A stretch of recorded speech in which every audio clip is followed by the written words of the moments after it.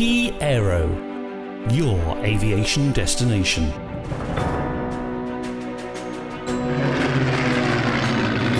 Historic aviation. Hello, and welcome to the FlyPast podcast. I'm James Peen, and today we're talking to Robert Forsyth about his latest book, Luftwaffe Special Weapons 1942 to 45. Hello, Robert.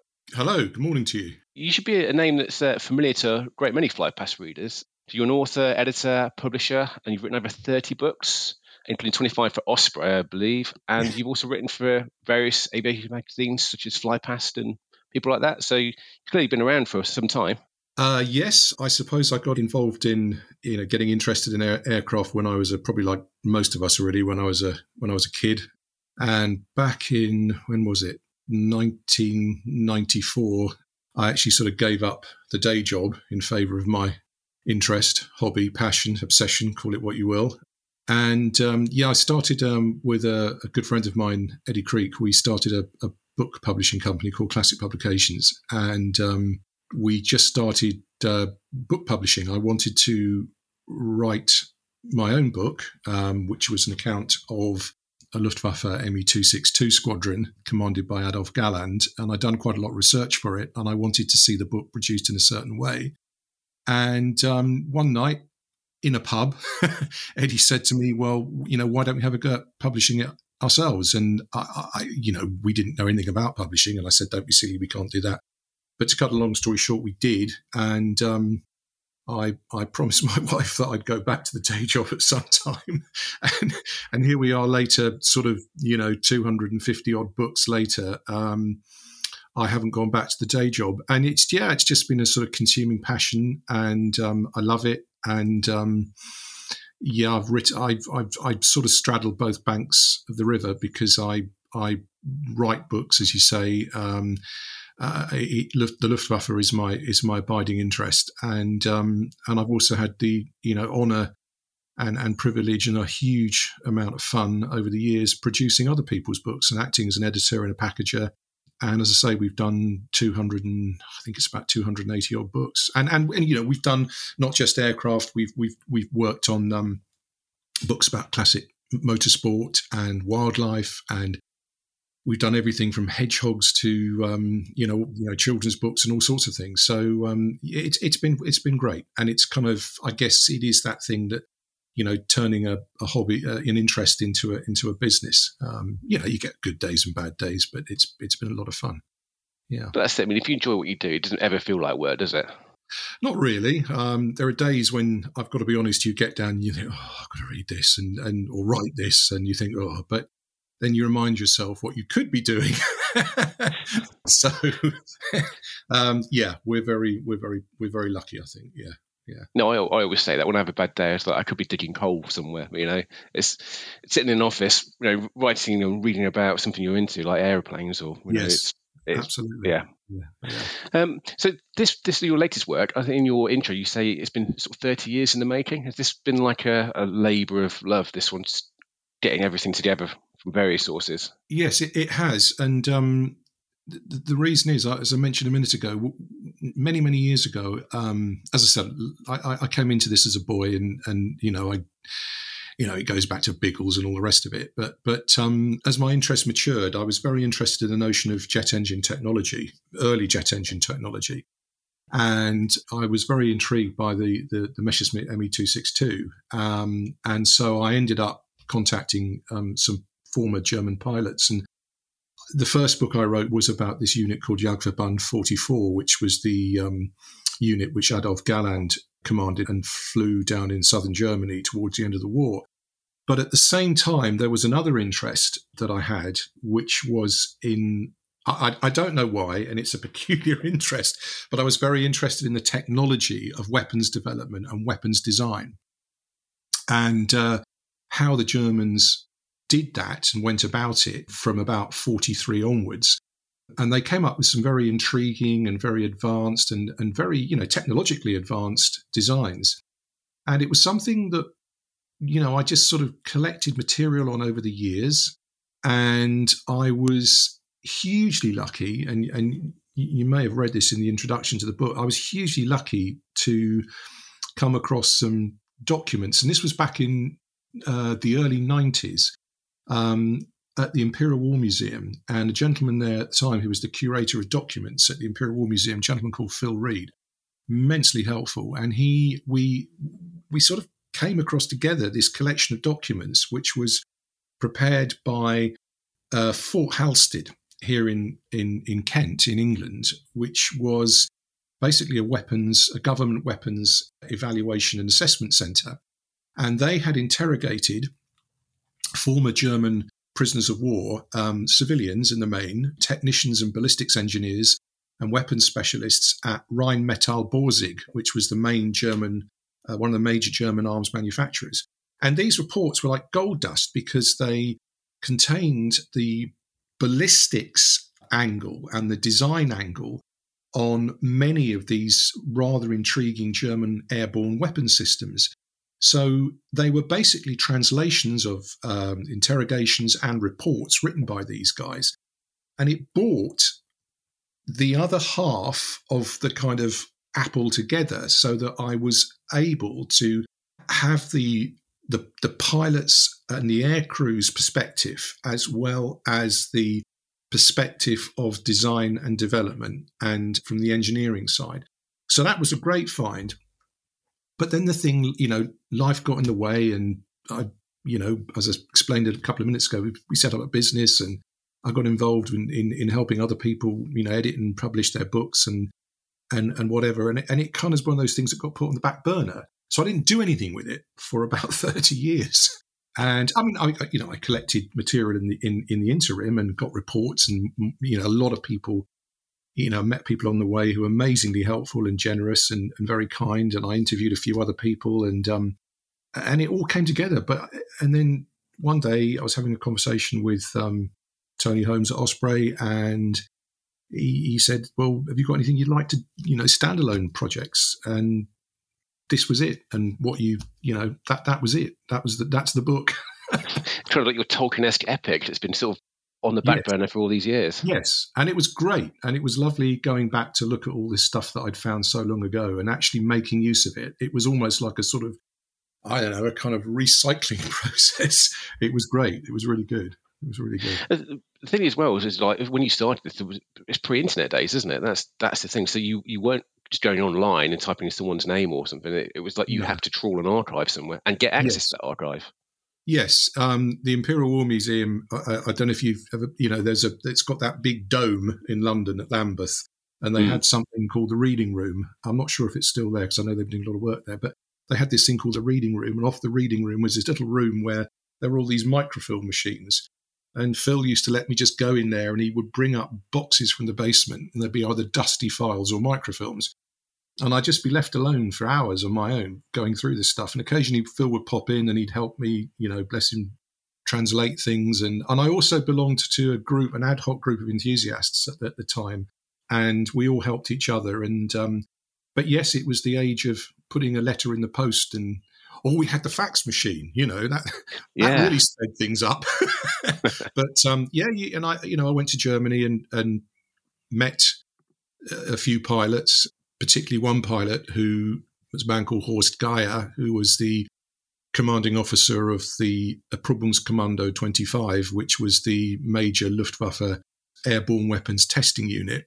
And I met him at his home near Hamburg, and he was a very cooperative guy. So, yes, you had to get on planes and fly places and send letters to people, and that meant you had to wait and for a reply, and you wondered if you get a reply, and there were also things like there was the Gemeinschaft Jagdflieger, which was a sort of association of former German pilots, and they were very helpful. And but gradually it was kind of building blocks, like any book is, I guess. It was kind of just building the wall, and it slowly comes together. Did anyone sort of come out of the woodwork you weren't expecting to find? Because I suppose a lot of this generation didn't want to talk about the war until time has progressed. There was one gentleman. By and large, I've in the course of all my books, I've travelled to Germany and corresponded with, met quite a lot of former German Luftwaffe pilots, and I have to say, with the exception of one incident, they have all been very forthcoming, they check you out. They wanted to make sure that you weren't some sort of, neo-Nazi nutter or something, but they check you out, but they were very, very cooperative. Most of them wanted to tell their story and to have the opportunity to, I think they were intrigued it was an Englishman. Yeah, I won't mention his name, but there was one former pilot who, he'd actually been awarded the Knight's Cross and decorated personally by Hitler, who I met, and I went a long way to see him, and that was difficult for him, and he in the end he said, I can't talk about this, and we shook hands, and we actually corresponded thereafter, but that was the only one. They've all, for all my books and my research, I found them very cooperative, very, very friendly and very obliging. Yeah, I mean, and that's the beauty of a book like this, is that it does tell these people's stories, isn't it? I mean, Yes. If you don't do it, then they're gone forever. Exactly. And I think that's a thing that I think you've hit the nail on the head there, James, because and I've had this conversation with a colleague of mine just recently, that I think from now we've lost that virtually, sadly, we've lost that opportunity. I think the next generation of historians and researchers is not going to have that advantage, that privilege, whatever you want to call it. They are going to have to rely on secondary sources. One day someone might rely on my book to quote, or somebody else's book to quote an account, but they're going to have to rely solely on the surviving documentary record. And that will mean that they won't, you can't call upon that I was there first person singular kind of contribution. I don't necessarily think that takes away any validity, but I think it does restrict a researcher and a writer in scope. Yes. Yeah. And as well as I do, it's like when you're talking to somebody about any subject, you can just mention something and it takes you down a completely different avenue that you never expected to go down. Yes. You have to rein yourself in sometimes. You have to. You have to say, "Oh, I'm not going down there," and sometimes you do, and inevitably you go, "Oh, this is fantastic," and you find something else or you end up going down a blind alley and you've wasted sort of 2 weeks trying to find something that you wish you hadn't really gone looking for. But that's part of the fun of research, I suppose. Yeah. I mean, one of the things you just said there a second ago was about how, as an Englishman, being interested in the Luftwaffe, it's not unique, but it is slightly more unusual, I suppose. Because for myself, I'm really into the Battle of Britain, and that's kind of my thing, because it's on home territory. And I tend to sort of read a lot about those pilots. So reading it from the perspective of the Luftwaffe, it kind of put a different angle on it for me. Because I've read a lot of stuff about sort of the American bomber crews and stuff, but then actually to think about the Luftwaffe pilots, every day for them was the Battle of Britain. They were fighting, defending their home territory, weren't they? That's not an angle I've thought about it before, yes. really. I mean, there are. I read several years ago an interesting perspective on the Battle of Britain. In fact, one of the pilots I met said the same thing to me. He said it may have been a battle, and it wasn't said with any kind of I don't know what it is, not malice or it was just that the comment was made to me that, well, it may have been a Battle of Britain for you, but it was merely a campaign for us. I.e., there was going to be a means to an end, and we were going to conquer Britain and the rest of it. But I got, as I said a little while moment ago, I got into this through two. First, it was the jet engine technology that got me interested. But I suppose going further back, apart from being interested in Louis Blériot and his flight across the Channel, which really intrigued me when I was a kid, I remember going into we had this sort of modelling shack, this modelling hut. I remember this going in, and like I had the Spitfire and the Mosquito, and one kid had I think it was an Airfix 172nd 109E, and I thought this looked quite businesslike. I held it up compared to the Spit, and the Spitfire was graceful and elegant, and the Messerschmitt 109 was very sort of businesslike and very. They had almost two different characters, and what intrigued me was the notion of the Daimler Benz and fuel injection, and that really thought, that's smart, that's clever, that you can. And so I just went away, and through no sort of, like all kids, I'd watched the sort of war films and the documentaries and had the war comics, but I think it was just the technology that the Germans put in their aircraft and their designs. And that just got me interested. And I just found I bought a book years and years ago called Warplanes of the Third Reich by William Green, which is a huge tome of a book. I still have it. And the photographs, stuffed with the photographs. And the designs of these things really intrigued me. And I don't know, I just got interested in it. And then I broke away for a few years because I got interested in other things. But I came back to it, and it's just been a love. As I said, it's been an interest I've had all my life.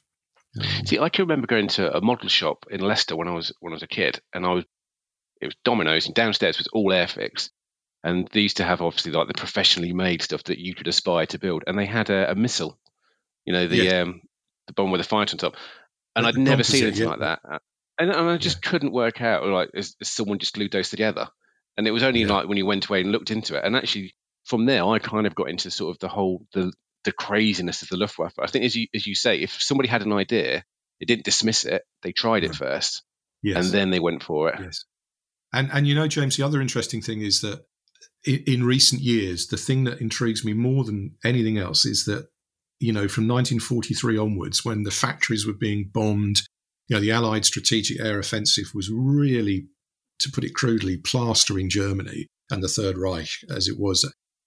And so their factories are being bombed. The transportation system was being wrecked. And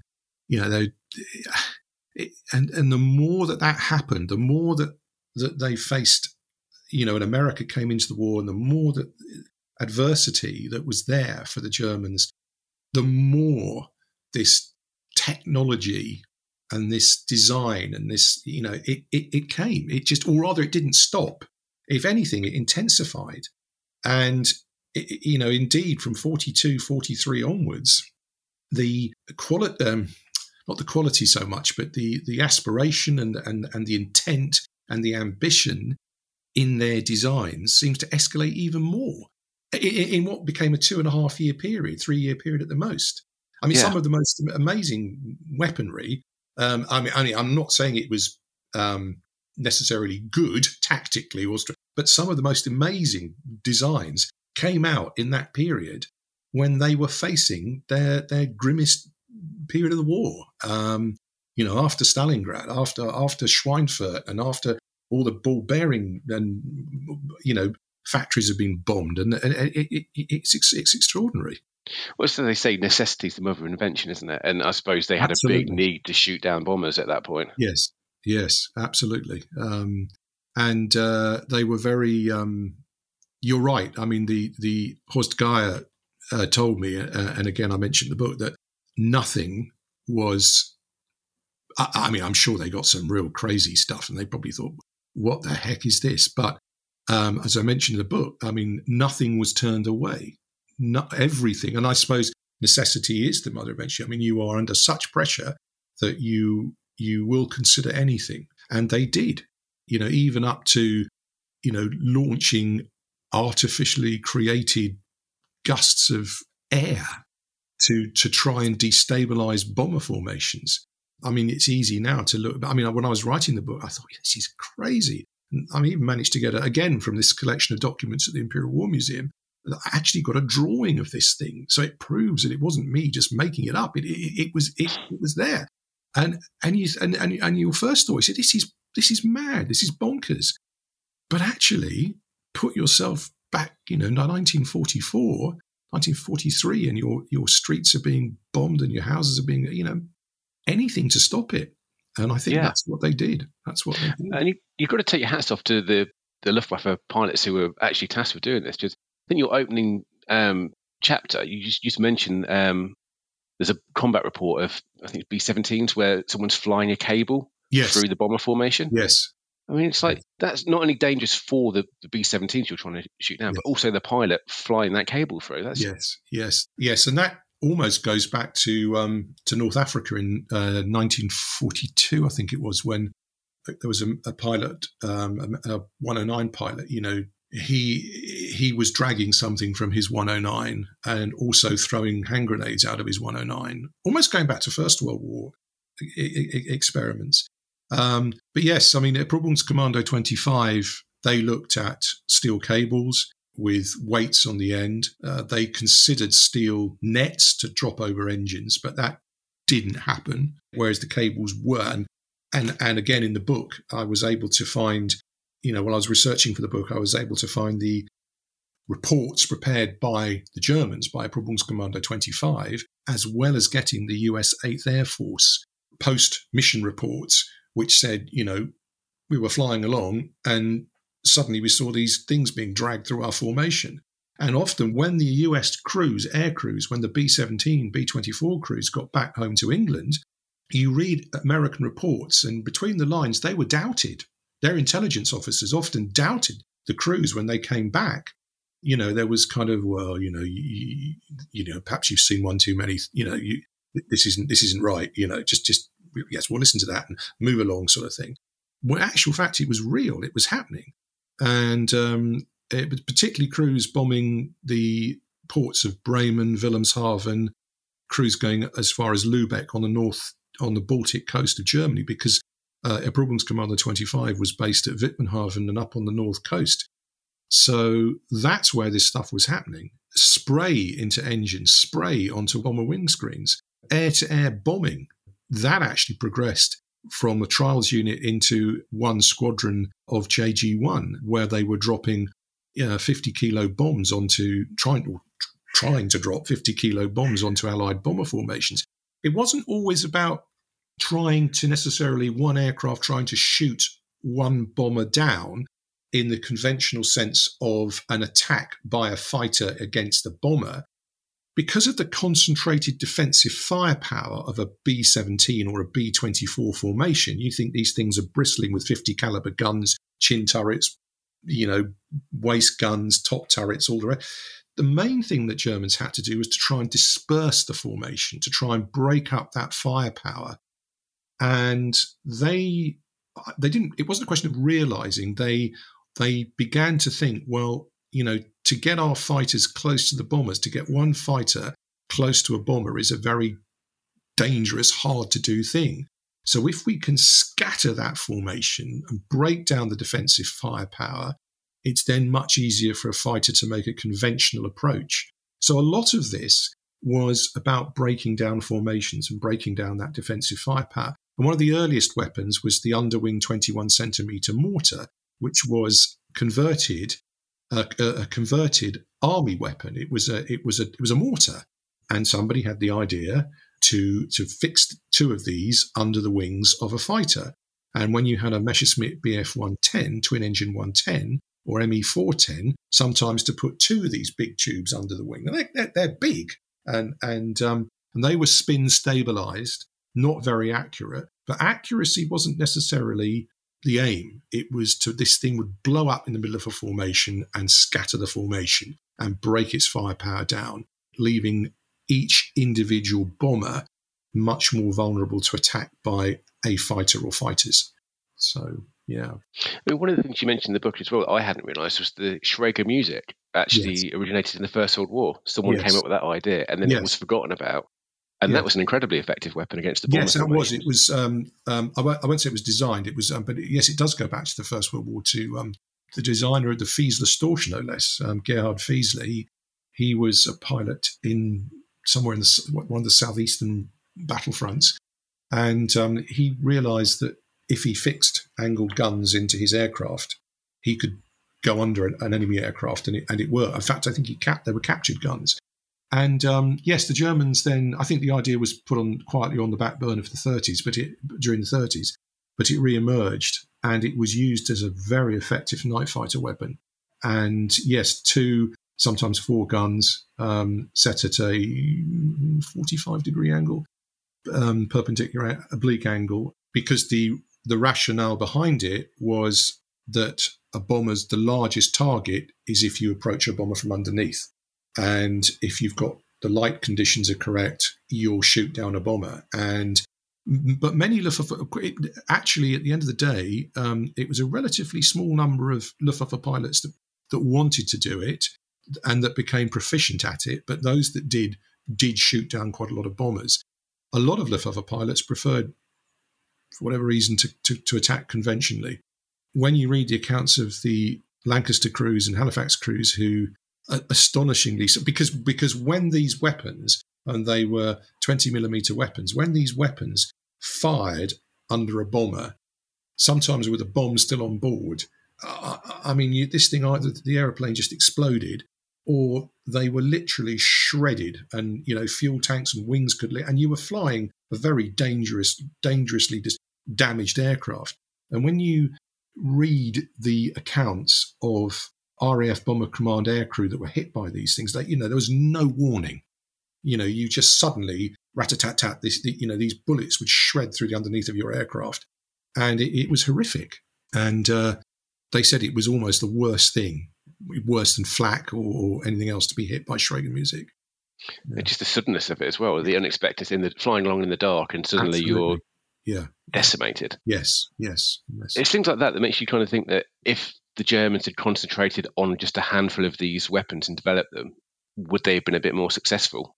I think so. And possibly, again, it's this thing about it all came, it's too little too late, perhaps thankfully. But certainly when the Germans started to introduce the jets, the Me-262, the Arado 234, the rocket fighters as well, the Me-163, by that stage of the war, so we're talking really mid-June 44 onwards, they were also simultaneously introducing 55mm R4M rockets.